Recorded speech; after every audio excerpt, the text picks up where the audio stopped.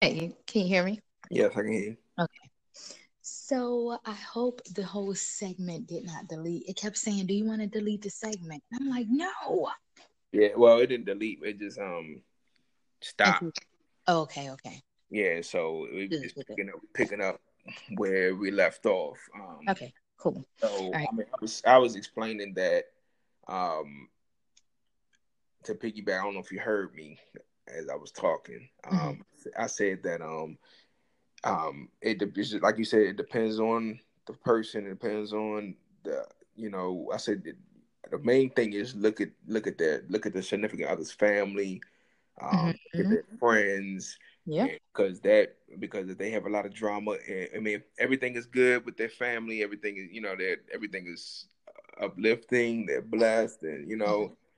they have God in their life first. And I also said Mm-hmm. that to make sure you have God in your life first, then everything's gonna be good. But if their family has drama and they're arguing, that's gonna rub off on your relationship, and it's just gonna be draining, and you're gonna say, I don't Yeah. want to deal with that. Yeah. So I said, look at that, and I also said that also look to see, I mean, I compared it to football, a football coach, because a football coach is going to bring in that type, I mean, the type of team where you're going to be a physical dominant team. They're going to bring Mm-hmm. in physical dominant players. They're going to bring in the Yep. type of coaches, and then they're going to run that type of offense where we're going to just run off. I mean, just come off the ball, knock your head off. But if you want to be a high flying, pass the ball all the time Mm-hmm. type of team, then you have an identity. So I say make sure you have an identity Oh yes. in your relationship as well, because I Absolutely. think that's the other thing that most people don't have. And just like in football teams, you don't have. I mean, when you don't have an identity, you're not going to be good, or you're just going to be mediocre. Yep. So, but when you know who you are, you know who you want, and you have a type of identity in your relationship, then you have an understanding, then you're gonna have a great relationship. So I said that I mean, protocol. Some people say you're supposed to wait. You're supposed to wait. A year, two, Mm-hmm. maybe three. Till you date, you court. Mm-hmm. You're gonna go through your ups and downs. You're gonna go through your arguments. But I mean, So I've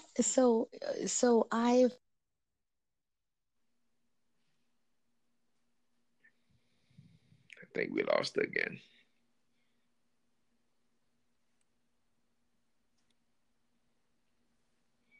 Well, I just keep talking. Hopefully, we don't end it.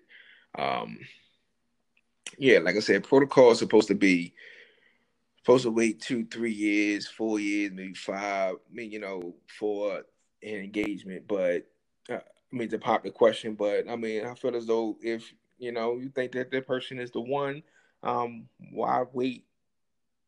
I don't think that you should wait that long. I think that you should go ahead and just pop. I mean, it's okay to pop the question, and now,